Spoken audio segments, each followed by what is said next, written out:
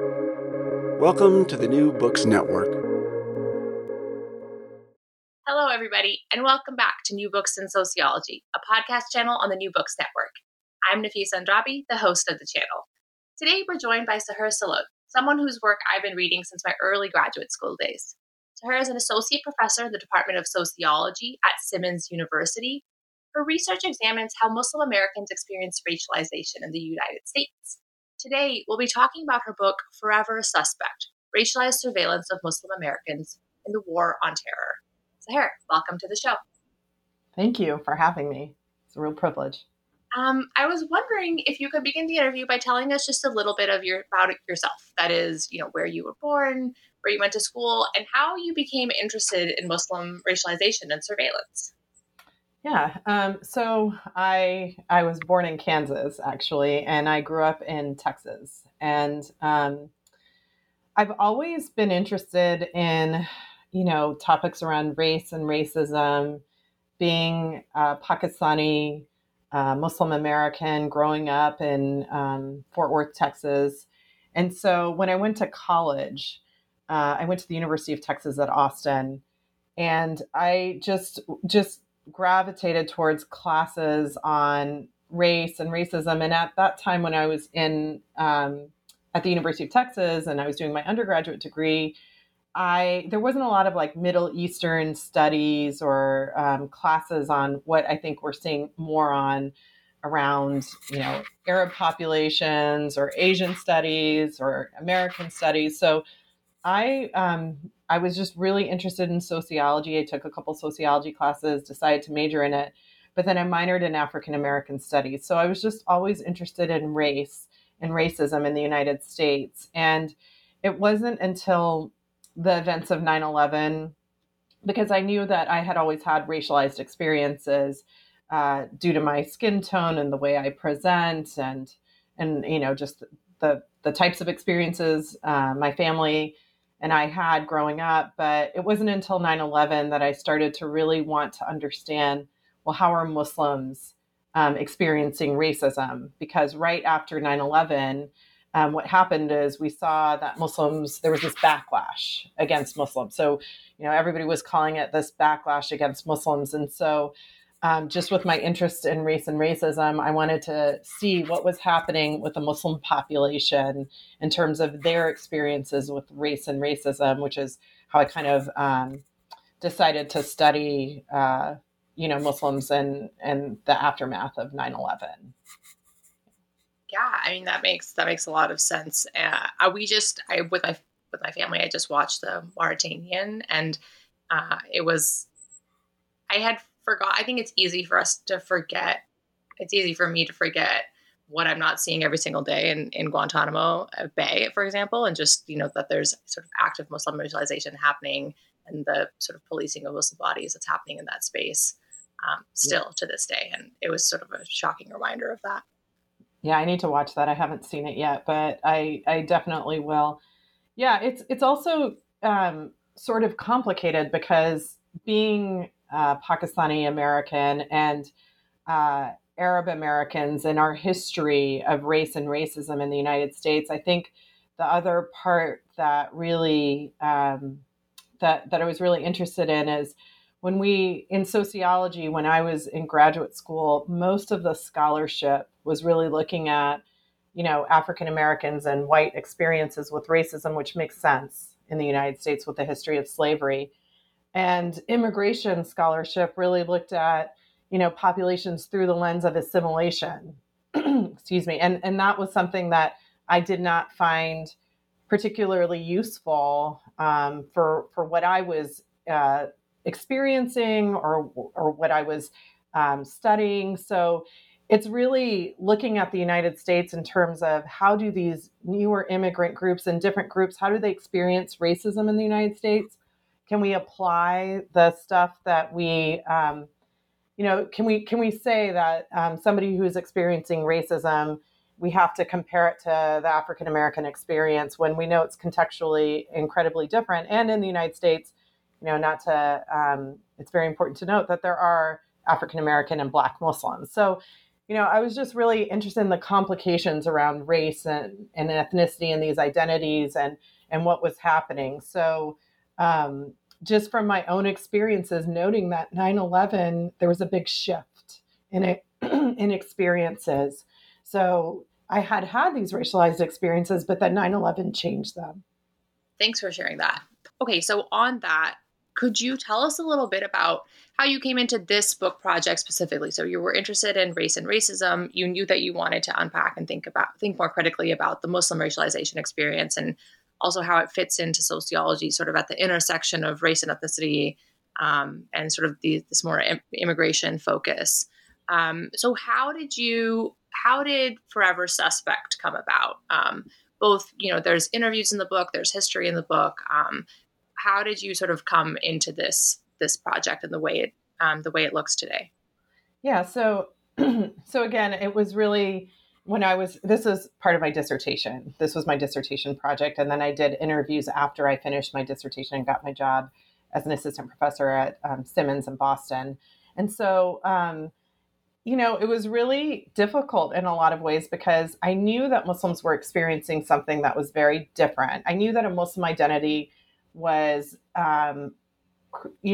being Muslim, people were having newer experiences. Not that a Muslim identity was newly racialized because of 9/11 or the War on Terror. There's a lot of literature that shows that this has been going on historically, particularly Edward Said's book, Orientalism, examines that and, the epistemological, how knowledge has been constructed about the Arab world, and what that means, like how the West constructs this imaginary Arab world and why they do that. And it's about, justifying colonialism and all these other things. So Muslims, the idea that Muslims were newly racialized, that is not what, that's not what I argue or what I think happened. But what did happen after 9/11 was that, a Muslim identity was racialized in ways that became institutionalized in the United States via these laws and policies that were enacted in the War on Terror under the name of the War on Terror and the Global War on Terror. So I was just really interested. This all kind of, I unpacked all this after, I went to my committee and I was like, I'm interested in how Muslims are experiencing racism.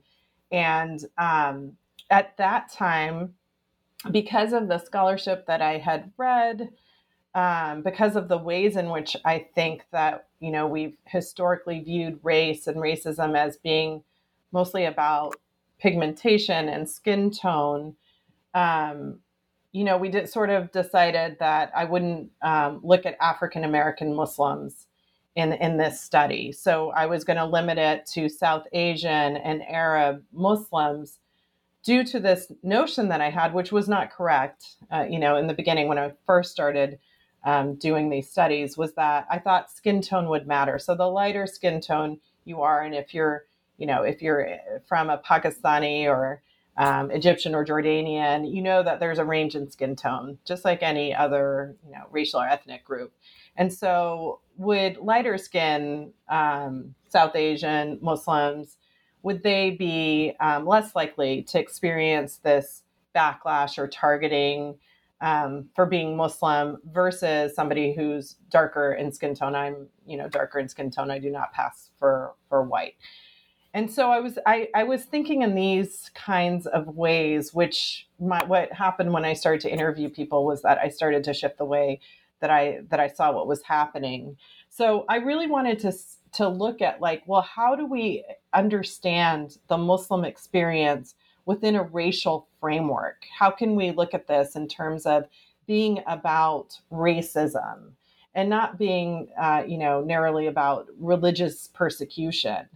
So I decided I would interview South Asian and Arab Muslim Americans. And part of the other thing that I had been reading was after 9/11, there were a lot of really good books that came out really quickly after 9/11 or within 5 to 6 years that looked at what was happening with immigrants and non-citizens. So I was interested in, well, how does citizenship, how do Muslim Americans who have the protection of citizenship, what are they experiencing? Because a lot of the laws that were put into place after 9/11 were specifically targeting non-citizens. So it was really trying to kind of look at, our notions of race are really about presentation. So skin tone is one of the ways in which people are easily identified as, a racialized group. So is skin tone playing a role? Are lighter skinned Muslims passing? And then what are the impacts of these laws and policies that I knew had impacted immigrants because they were targeting non-citizens? What did they do in terms of targeting American citizens? So what I found, though, in the book was that regardless of skin tone, there were these other ways in which Muslims are racialized. So certainly the most identifiable religious signifier is the hijab. So Muslim women, regardless of skin tone, they could pass for white, but once they're in the hijab, that strips them of their identity as white. So they're marked as someone who doesn't belong here. They're marked as a foreigner. They're marked as the enemy of the state by their fellow citizens. And so I found that race, these notions that I had of race and in the United States were it sort of complicated those notions that I had, which ultimately is what I wanted to show in the book, is that our notions of race and racism in the United States are constantly shifting, and they're not static. They're very fluid. And by looking at how a religious identity became racialized, you can see how the shifts in racial experiences occur, if that makes sense. Yeah, no, it does. And thank you for sharing those things. I'm thinking about so many different things, and I'll try not to babble, but one of the points that you made, so you were saying that, so there's perception, and we're thinking about skin tone, and in the US, particularly around this black-white binary, we put a lot of weight on this idea of skin tone as how we infer individuals' race, and sort of how we place people on this sort of racial hierarchy, racial ladder, or the sort of how stratification happens. So if it's not skin tone, and if you also don't have these overt markers or signifiers of race like the hijab, then how is the perception, or how are individuals being racialized, in the sense that how are they even being perceived as Muslim? And I ask this, and this is something that I've been curious about and thinking about since I started grad school, right? Is so when we don't have these obvious markers of the hijab and, or signifiers of religion, but we know that, religion and language and nativity are things that also relate to, skin tone, hair texture, bone structure, and all these things that sort of combine in this sort of iterative way to construct what we think of as race in the U.S. How does that work when we don't have these overt markers? Right. So to be clear, I just want to make sure that, and I say this when I give talks a lot, that I do think skin tone obviously matters. That the argument is not that we should say that skin tone is no longer the way in which we're racialized. It absolutely is, right? But when your question is a good one, like, so somebody's not wearing the hijab, how are they experiencing, racialization if they don't, perhaps they're passing. I had a lot of, people tell me, I've asked them, are you identifiable as Muslim to strangers in public spaces? And if they were, lighter in skin tone, they'd say, no, people think I'm Greek or Mediterranean, but they don't assume I'm Muslim.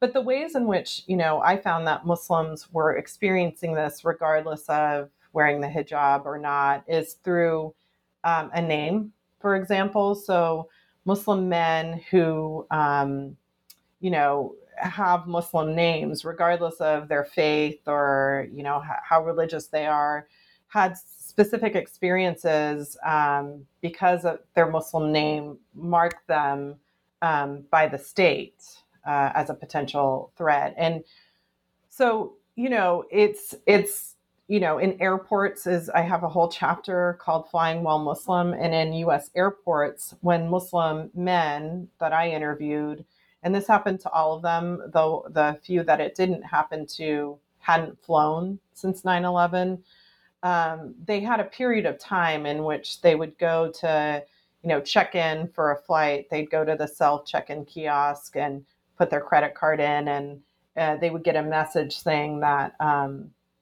that they needed to go speak to a ticket agent, and they couldn't get their ticket printed out at that kiosk. And so when they go to the ticket agent, they were asked a series of questions about where they were going, why they were traveling there, and then they would get their ticket printed out. So it was their Muslim name that, sort of triggered the surveillance of them in airports. And so the argument is that there are all these other ways in which people are marked and racialized beyond just skin tone. That skin tone is certainly important and something that we would never abandon as saying that that didn't matter with racialization. So for another example is there were plenty of Muslim women who did not wear the hijab, who were darker in skin tone, who recognized that they have historically throughout their lives in the United States had racialized experiences. But they weren't necessarily marked in the same ways as, somebody who wears the hijab, who is, it's just such an identifiable signifier with Islam. So anyone who wears the hijab was marked in such ways in public spaces and in airports as well, which in the book, I talk about the gendered differences and how Muslim men versus Muslim women are marked. But, certainly they recognized that they had dealt with discrimination or racism throughout their lives because of their skin tone, but they, were not recognizable in public spaces as necessarily Muslim, whereas the women who wear the hijab were. So the argument is that there are complicated ways in which race and racism operate in society, and some of it can be language, it can be skin tone, it certainly is skin tone, but it's also religious signifiers that you wear, it's your name, it's, your nationality, your nation of origin, that all of these things are a part of the ways in which people experience racism. So, the argument in the book is that we need to recognize, all these other things that result in race and racism. And certainly other scholars have looked at this, like Eduardo Bonilla Silva has looked at, the Latin Americanization thesis, where he says that we're a triracial society, not a biracial one, where he comes up with, honorary whites at the top, or whites at the top, honorary whites in the middle, and collective black at the bottom. And he places different, ethnic groups into this racial hierarchy, and with saying that people move in and out of these, of these spaces or whatever. But and he talks about cultural racism in his work on colorblind racism. So it's, it's not necessarily a new concept, but it's something that I think that in a lot of the scholarship and also in the public's imagination, race and racism is really, we have limited understandings of it. So even for the people that I interviewed, if I were to say, is this about racism? In a lot of their minds, racism is really about being Black in the United States. And it's not about being South Asian or Arab. That was something that people still see race as really about this Black and white, interactions and experiences. And, my work is trying to say, like, well, we need to really expand the ways in which we analyze and talk about race in the United States. Yeah, that's an important project, and one that I definitely early on in grad school,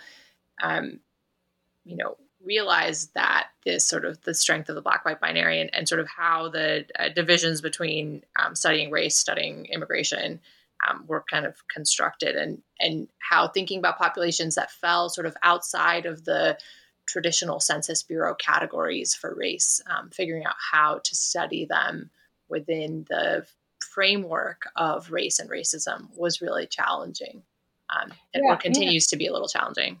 And if I can add something, one thing that is really interesting, because you brought up the groups that don't fall into, where are they on the U.S. Census?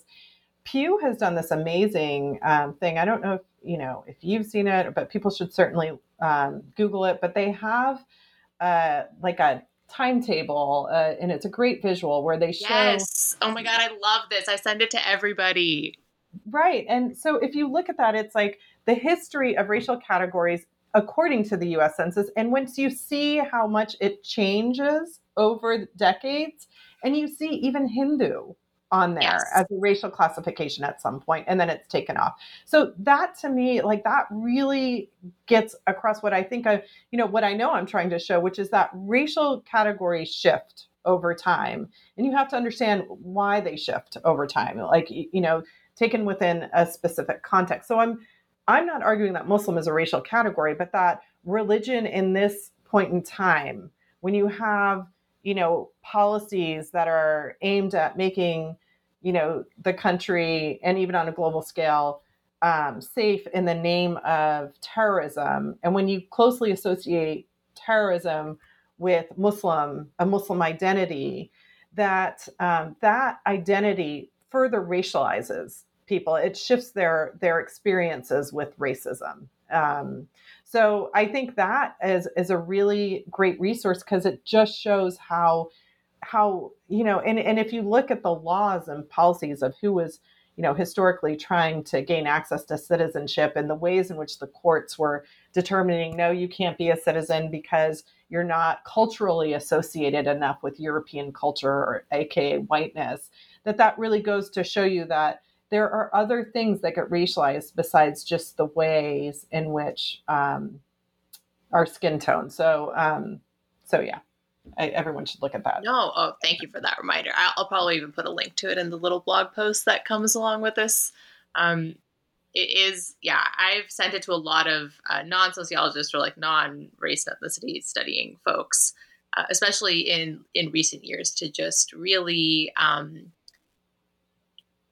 to just really demonstrate exactly what you're saying, which is the shifting nature of race in the U.S. and how reliant we become on these census categories within sort of generations, in terms of being really definitive and really fixed. But in fact, when you take a more historical approach, just how fluid they've been, and how kind of wildly fluid they've been. When you look at some of those years, and I talk a lot about Hispanic and half Hispanic as a ethnicity, as the only ethnicity that we acknowledge in the U.S. Census, is also pretty recent. It's only in like the last 30, 40 years.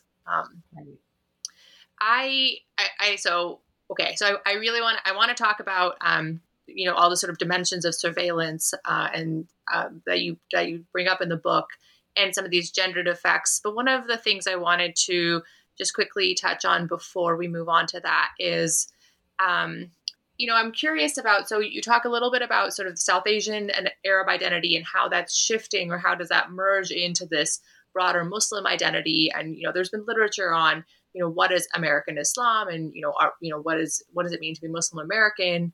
And one of the things that I've thought a bit about, also, is when Muslim immigrants come into the U.S. and are sort of, encouraged, forced, whatever, to adopt a U.S.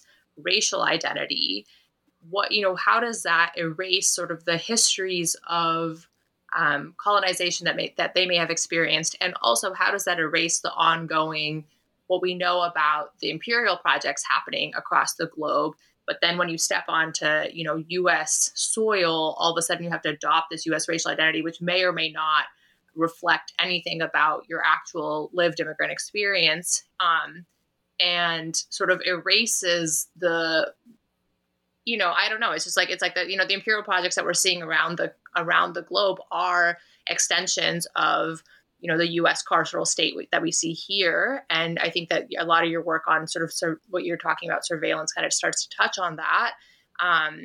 And I don't know. I'm curious about if you have any thoughts on that. Yeah, that's a really good question. I think lately I've been thinking about it much in a different way than I did when I wrote the book, and that's sort of what happens. You write a book, and then you're like, oh, now I've read all this other literature, and I wish I could go back and amend some of the stuff in the book.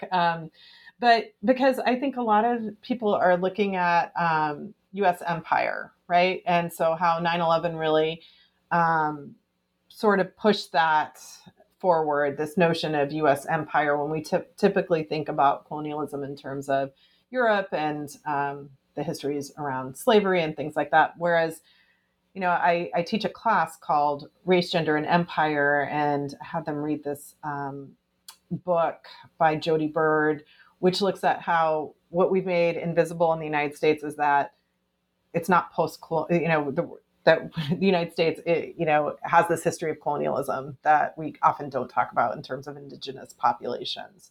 That's been erased a lot from not just the scholarship, but the way we think about it. So, colonialism and imperialism are definitely coming much more to my mind as I think about the next few projects that I'm working on. But in terms of like, how do immigrant populations, when they come to the United States, how do they adapt and adopt the racialized social system in the United States? And, in terms of leaving behind that imperial, project, that's a good question. And I'm not sure how to respond to that, because I can just give like maybe a personal response and then another response to how I think they're adapting to the racialized social structure. But in the personal is that, my parents came to the United States post 1965 as highly educated professionals, and it wasn't until in May my dad passed away, and as I've been thinking about my father and learning more and more about my father's life, which he didn't tell us about growing up, that, my parents migrated at a time when the partition of Pakistan and India occurred. My dad was coming from Burma into India and then later to Pakistan. And so I have this huge history of, refugees and migration that occurred as a direct result of British imperialism. But that history, that memory was almost absent in my life growing up. He never talked about it. He never told us about, how his family even was split up, and they, he was with his mother and his father was with his older brothers because of his age, and just an incredible history that was deeply tied to imperialism. And same for my mother. I think my mother's family talked a little bit more about it, but that was absent in my upbringing. Was, now as I'm thinking about this project, thinking about my new project, thinking about my father, like learning more about his childhood through my cousins and things like that, I'm starting to question, like, why was that erased so much? And I don't really have the complete answer. I imagine, there's a lot of trauma that goes on with all of that, but I don't really have that answer. But it's definitely there, and it's a great question about how does that translate to the U.S. experience, and something that I feel like we're not thinking enough about, and I want to pay more attention to.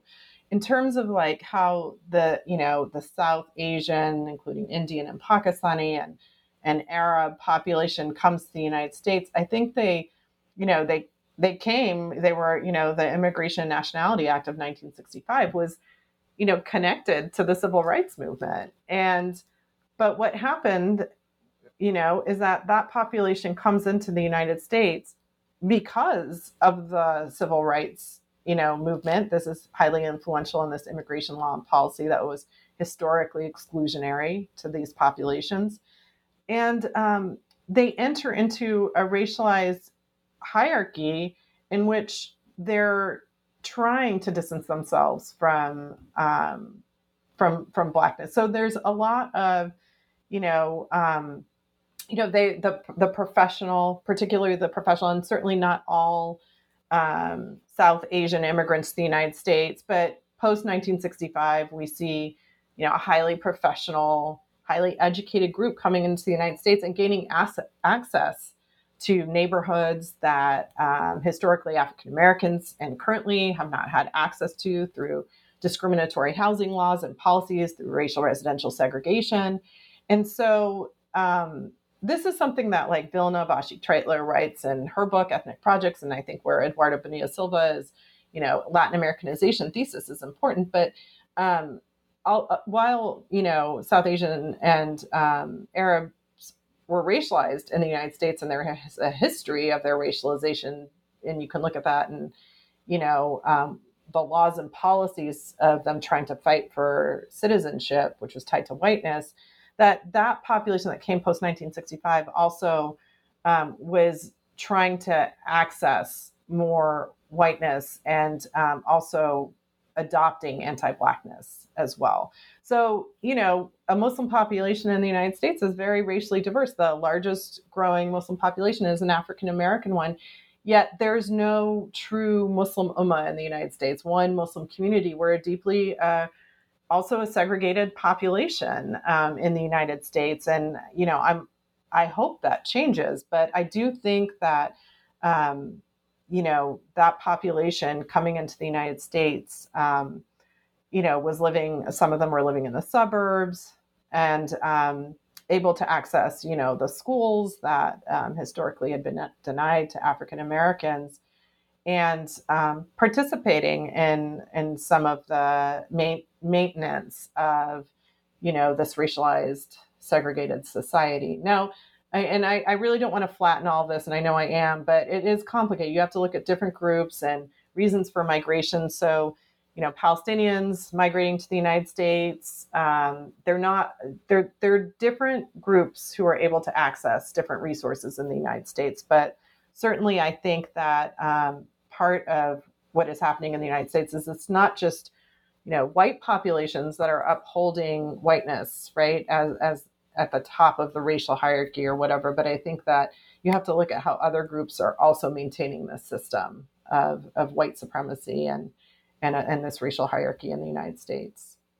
I hope that answered your question. I know I'm rambling. No, that was great. Yeah, and absolutely. I mean, I think examining and acknowledging and addressing the spaces where the non-Black Muslim community has been really complicit in perpetuating these harmful systems is really important. And I know there are more folks in my sort of generation of graduate students and sociologists who are doing more critical work on this and thinking about Atiyah Hussain, who just finished her PhD at UNC a few years ago, who's been doing a lot of work at this intersection, and a few other folks. And thank you for sharing that about your dad. I'm sorry to hear that he passed, but it's nice to be able to learn new things about people and to find points of connection, even if they happen through moments of grief. And they're reminding me of my grandfather passed away when I was young, but he was from Kashmir, and he left Kashmir during partition and came to Pakistan.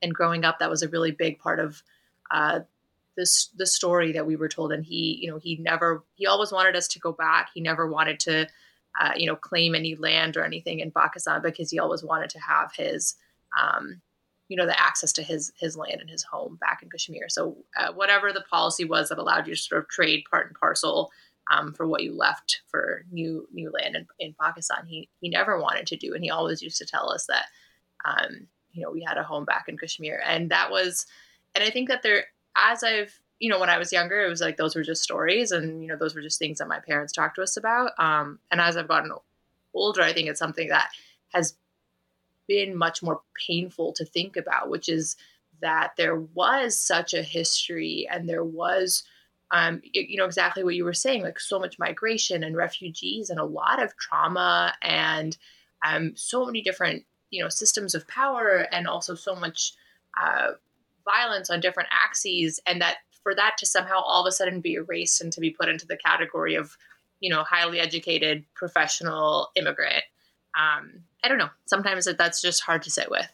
It's just a real incomplete story, I think, and that's something that that example with your grandfather is really powerful, and I think that's the thing that sometimes feels like there's some sort of disconnect or erasure, even though there's a continuity that needs to be understood, and that's something I'm grappling with right now as well.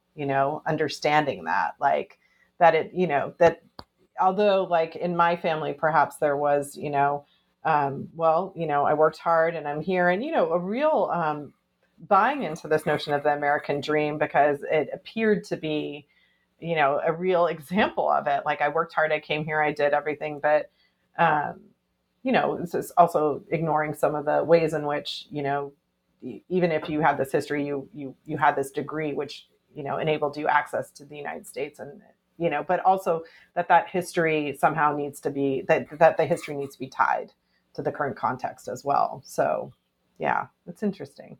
Yeah, absolutely. I'm excited to see folks like you and maybe folks like me doing more of that tying in the future. Yeah, absolutely.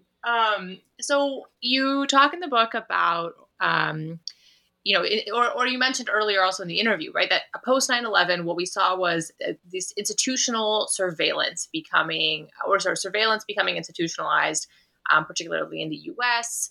And and then you talk in the book a little bit about how surveillance wasn't just happening at the institutional level, but also at a more personal level. And you talk about Habermas and the public sphere and what's happening, in the private space versus in this public space. So I wondered if you could just share a little bit more about that, some of your thoughts on surveillance, some of the bigger points, and how you're thinking about these different dimensions of surveillance that were happening post 9/11. And maybe you can touch on the extent to which those remain, the strength of that surveillance today, and whether it's diminishing or whether it sort of continues full throttle. Yeah, no, that's a great question. So what initially, when I was conducting the research, which is, this is kind of the wild thing, is like, I'm thinking about skin tone, and it wasn't until, I came to Boston and started sharing my work with like a writing group, which for any graduate student, I did it in grad school and I continue to do it throughout my career. It's the best thing you can do to strengthen your work, is just have different people read it and give their thoughts on it.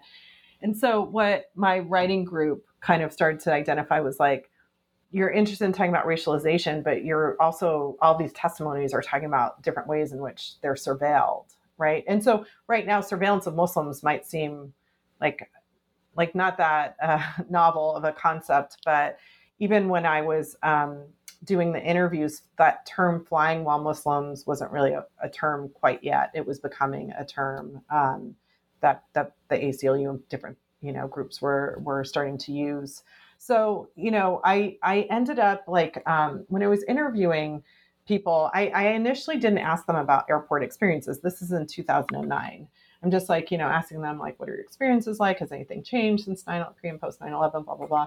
And I finished the interview and people started saying, well, the one thing you didn't ask me is about airports. And then I was like, okay, what's happening in airports? And then I start to hear all of these different stories between Muslim men and Muslim women. And, and so the Muslim men, the thing that was, really kind of killing me was they kept saying there are these S's on my ticket. I don't know what they are, but there are these 4 S's. I noticed these 4 S's kept coming up over and over again, these 4 S's. I just remember sitting and looking through TSA, the Transportation Security Administration, all their policies in like 2012, like, what are these S's? What are these S's? I cannot figure out like why these men are telling me they have S's on their tickets. And so it really just it wasn't until the ACLU started, publishing on their website, this is what these 4 S's are. It indicated that these men were on the selectee list. So it's a different list from the no-fly list that TSA uses. So that kind of forced me, when I figured out, okay, there's this list then I had to kind of go back and look at like, well, what are all these laws and policies that are put into place? Why? Then I started reading about like, what were the laws and policies put into place after 9/11? And so you have the passage of the USA Patriot Act. That's huge in terms of allowing the state to surveil in ways that they weren't allowed to before because of a threat of terrorism. And then I saw, the Department of, the Transportation Security Administration, they formed that. That was the first time the US government had federalized security in airports. And then the Department of Homeland Security was created, and then TSA was, put under the Department of Homeland Security after the fact. So I started to read all of these, about all these laws and policies that were put into place that essentially were there to prevent another terrorist attack from occurring. So, looking at the language in these laws and policies, looking at, what others had written about, like the ACLU, about who was being stopped and searched in airports. And I just want to make this very clear because I came across this book after I had written my book, and it was a big shame that I didn't read it first. Was Simone Brown's book, Dark Matters. She talks about also airports, but that historically, African American and specifically Black women have been surveilled in airports. But still, so we have a history of racial profiling, but the war on terror created all of these policies and practices that were happening in airports that seemed to have hyper targeted Muslims in different ways. So some of them target, people of color more generally. Some of them, like the lists, target what I found was a Muslim name. Specifically. So the surveillance then, what I started to notice was, what is the state doing? What are they messaging out? So we know that Louise Kankar and Homeland Insecurity said, look at all these FBI visits that are happening with the Muslim population in the United States. There were all these mass arrests that happened. And then we see security in airports being institutionalized. We see now programs like Countering Violent Extremism, which was put into place under Obama, where, like different organizations can get grant money to participate in surveillance of a population that's a threat. And you can't see me, but it's in quotation marks, of being radicalized, and that being mosques or Muslim organizations were getting... Obama! I can't. Ugh. Right. I didn't know that. Wait, can you repeat the name of that? It's Countering Violent Extremism. And under the Obama administration, so Boston's Islamic Center was one of the sites of the initial rollout of CVE. And there's an organization, I just want to highlight that, Muslim Justice League, who does a lot of work on educating a Muslim population about the surveillance that they're, susceptible to, particularly this program, CVE. So, so there are all of these laws. I could go on and on. There's facial recognition. There's, wiretapping. There's all of the surveillance that just, the state had the ability to conduct in the name of protecting themselves. But what the state also did at the same time was message out to its citizens to be on alert for another terrorist attack. So this whole notion there, if we look at African Americans, there are neighborhood watch groups. There's, there are all these things. Well, if you see something, say something in the United States. So if you live in a city with a public transportation, on a bus, in an airport, in a subway station, it's, if you see something, say something. And I remember when that one came out, we were kids, and I remember my parents telling us that, that sign was meant for us. It didn't have an image of us on it, right? Like, it doesn't show Muslim, it shows maybe a backpack or what have you. Right. And so what you then have is what Foucault talks about is like, you don't have to be directly under the watch of a policeman or a FBI agent, but right? You're aware that the surveillance surrounds you and around you. So it's your fellow citizen who's watching you, or it is, you go to the airport and you're told your name matches someone on a list. And it's not even that your name is exactly like that name. It's just that it matches enough so that you need to be stopped and searched multiple times in airports before you can get onto the airplane.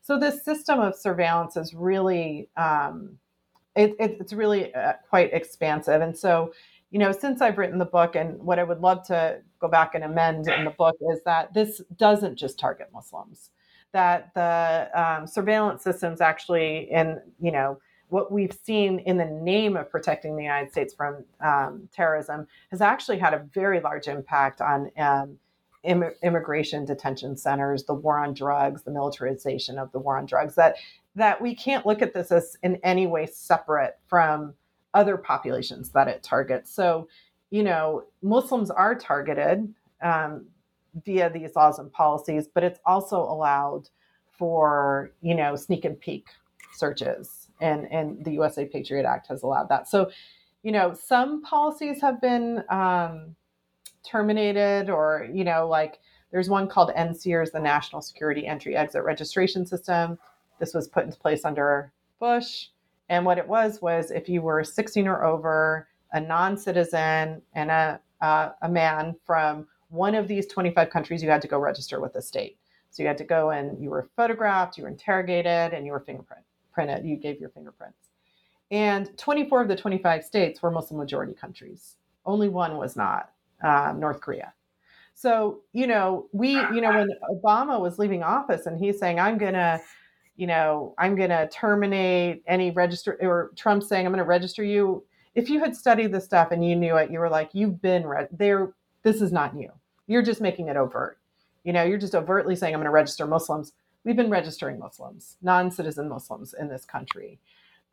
So these surveillance, what I see, and as I engage in my future projects and projects I'm working on right now, is that there are ways in which some of these surveillance systems, some of these are in some ways, like the airport security, are targeting targeting certain Muslims in specific ways, which is they've been meant to target non-citizens initially. So you see, if you can imagine those 24 countries, a lot of them are allies of the United States. These aren't all countries that were engaged in military action with or whatever. So you kind of can see who's being told they're on these lists when they go to airports. But that even though, in some spaces they're targeting some populations, in some ways they're very expansive.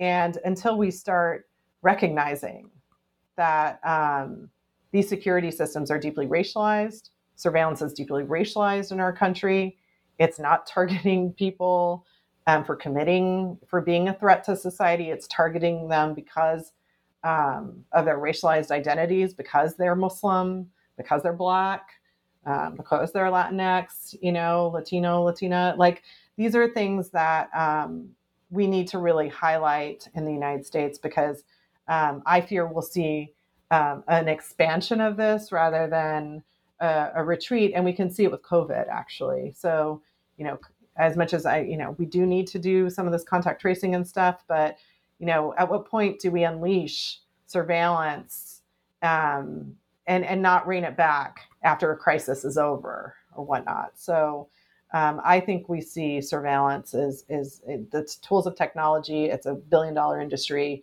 It's just increasing. It's expansive, and certainly I'm not fully confident we're in a space yet where we see a real pushback against this notion of Muslims as terrorists. People might say, yeah, I don't fully agree with that, but I do support protecting the nation from terrorism. And so in other ways in which I see that is, the January 6th and how quick people are like, these are terrorists, and they're not actually being called terrorists, they're being called insurgents. But once we start labeling more and more things terrorists, we expand those tools of technology that are used to protect, quote unquote, to protect, but they are used against racialized populations at a much higher rate. Right. Yeah. And I'm thinking also about, when what you were saying, where it's not like people are just being targeted because they are a threat. It's being targeted because of sort of perceived future threat or whatever.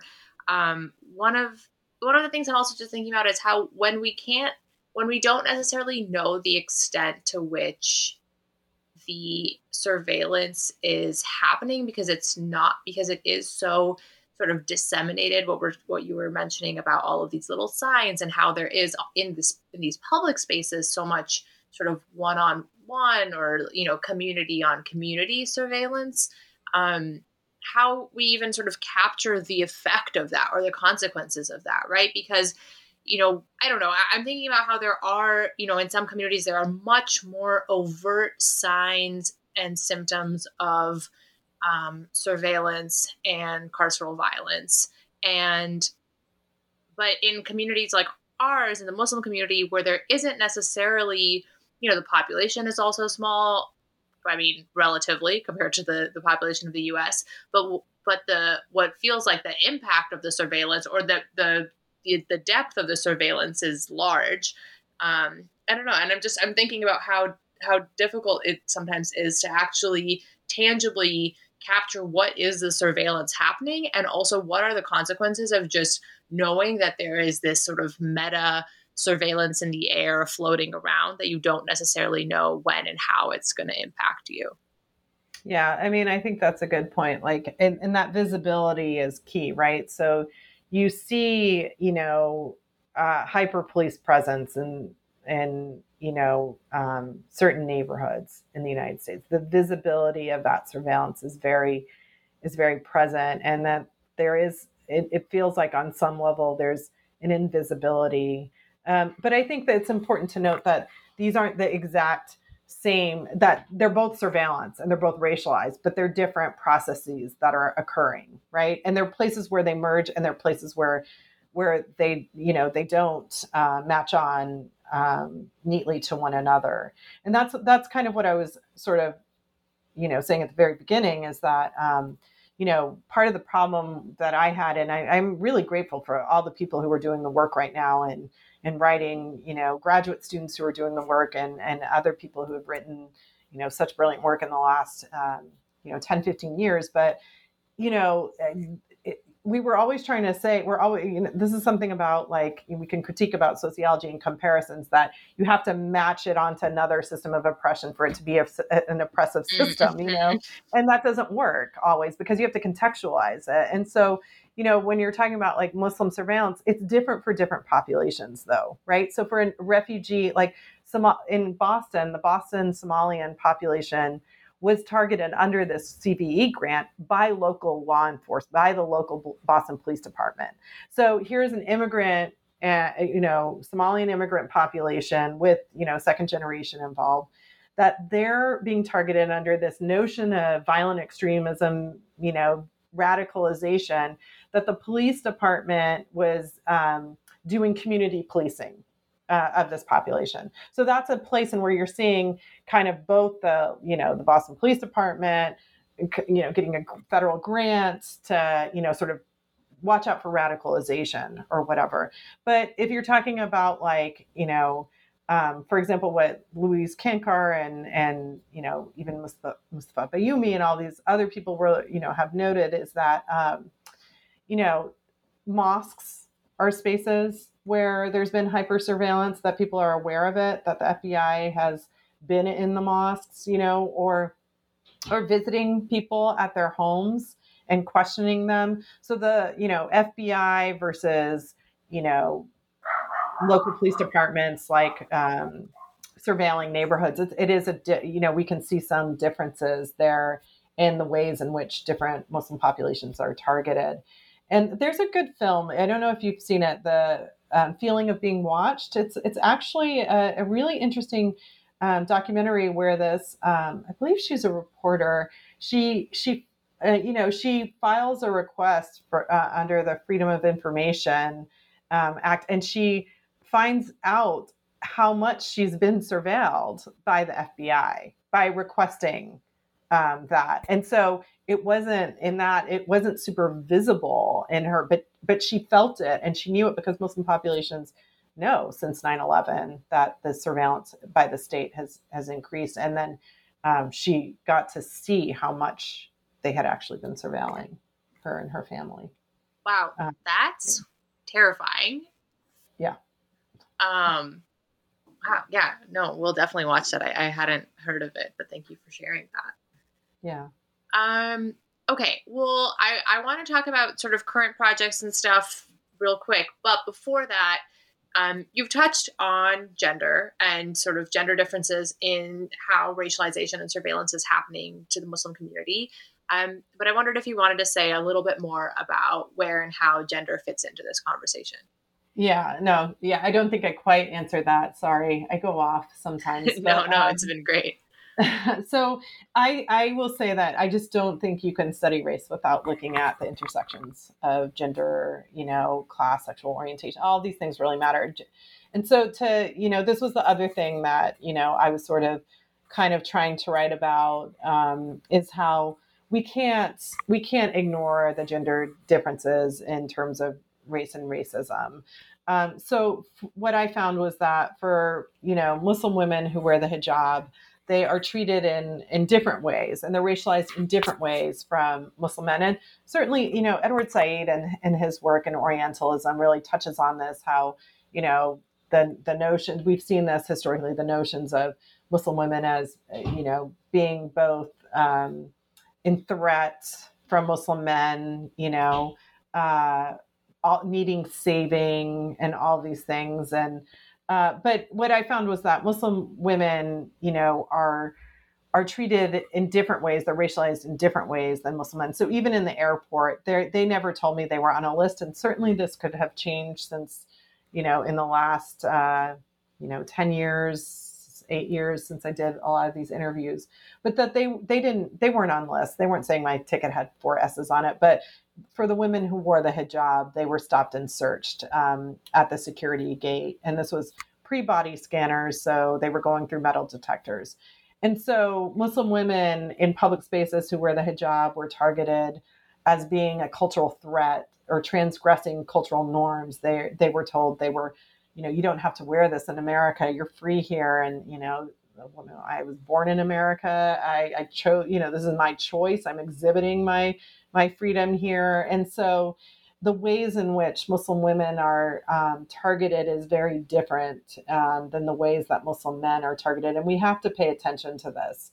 And we have to always note that there are different contexts and processes and policies that have an impact on women who are racialized than men. And so it's just to say, let's be a little bit more nuanced in the way we're studying race and racism and not coming up with a one size fits all, because it doesn't operate like that. That's not to say that I didn't have examples of Muslim women who were visited by the FBI, but it occurred in a different context sometimes than the Muslim men, right? So I had a Muslim woman who was, returning. She wears the hijab. She was, right after 9/11 was returning Pakistani clothes. If you're Pakistani and you wear any Pakistani clothes, there's not a store in every town selling Pakistani clothes. So you're getting it from Pakistan. You're getting clothes, and then if they don't fit or you don't like them, you're mailing them back. And she took a package to mail back Pakistani clothes, and somebody just saw her with a box and called the FBI and said, somebody was suspicious mailing a box, and the FBI shows up at her house. Now that's an example of how I saw more men, being targeted as a real security threat versus women. But for the most part, what women were telling me is that they were approached for supporting misogyny by wearing the hijab, or being told that, they're not free. And also, so there's this saving, we need to save you. But on the flip side, there was also violence that they were under potential threats of violence because, they go to the grocery store and wearing the hijab, and, I had 2 cases of where white men started screaming at them. And so, certainly we see this right now, that Muslim women are put in these different positions because of their identity as women and Muslim. So I just think it's really important that we don't flatten these experiences, and I realize that even just saying Muslim, that Muslims are diverse and all this, but it's, it's really important to get as much nuance as possible in our understandings. And gender and race, race is not, it is gendered. You have to look at the gendered ways in which people are racialized. Yeah. Well, this is just reminding me that we've been we pushed to get Patricia Hill Collins on our theory syllabi in my program, specifically because we wanted to be thinking much more about intersectionality and what it meant. Thinking about the experiences of Black women and having more of that in the kind of theoretical space. So. But and it's I got to tell you, it's really I sympathize with that sort of, because what you'll find is that once you're out of grad programs, that's when you start to do all of the reading that you weren't you didn't have in your curriculum or whatever. And there's so much out there. There's so much rich work out there, and it's a shame. We really need to, as programs, be really thinking about like the fact that, even historically, there've always been scholars who've been looking at race and gender, and it's sad when you have to, like I did, I had to discover a lot of that after the fact, which is why it took me a little bit of time to get the book out. Yeah, no, but I think I also appreciate just your sort of candidness with that, and being also willing to have distance from the book and be able to say, there are things that I wrote that like my thinking has evolved, and my thinking is constantly evolving. And I think being able to maintain that and share that is also really valuable. Yeah, it's impossible. You will, I think that's the thing. You're always growing, you're always reading, you're always, and then you're recognizing it. And so even with my next few projects, I'm sure once I read them in, 5 years out, I'll be like, oh, I need to, I'm rethinking these things too. So, yeah. Absolutely. Wait, so will you tell us a little bit about your next projects or what you're working on now? Yeah. So I'm working on 2 projects.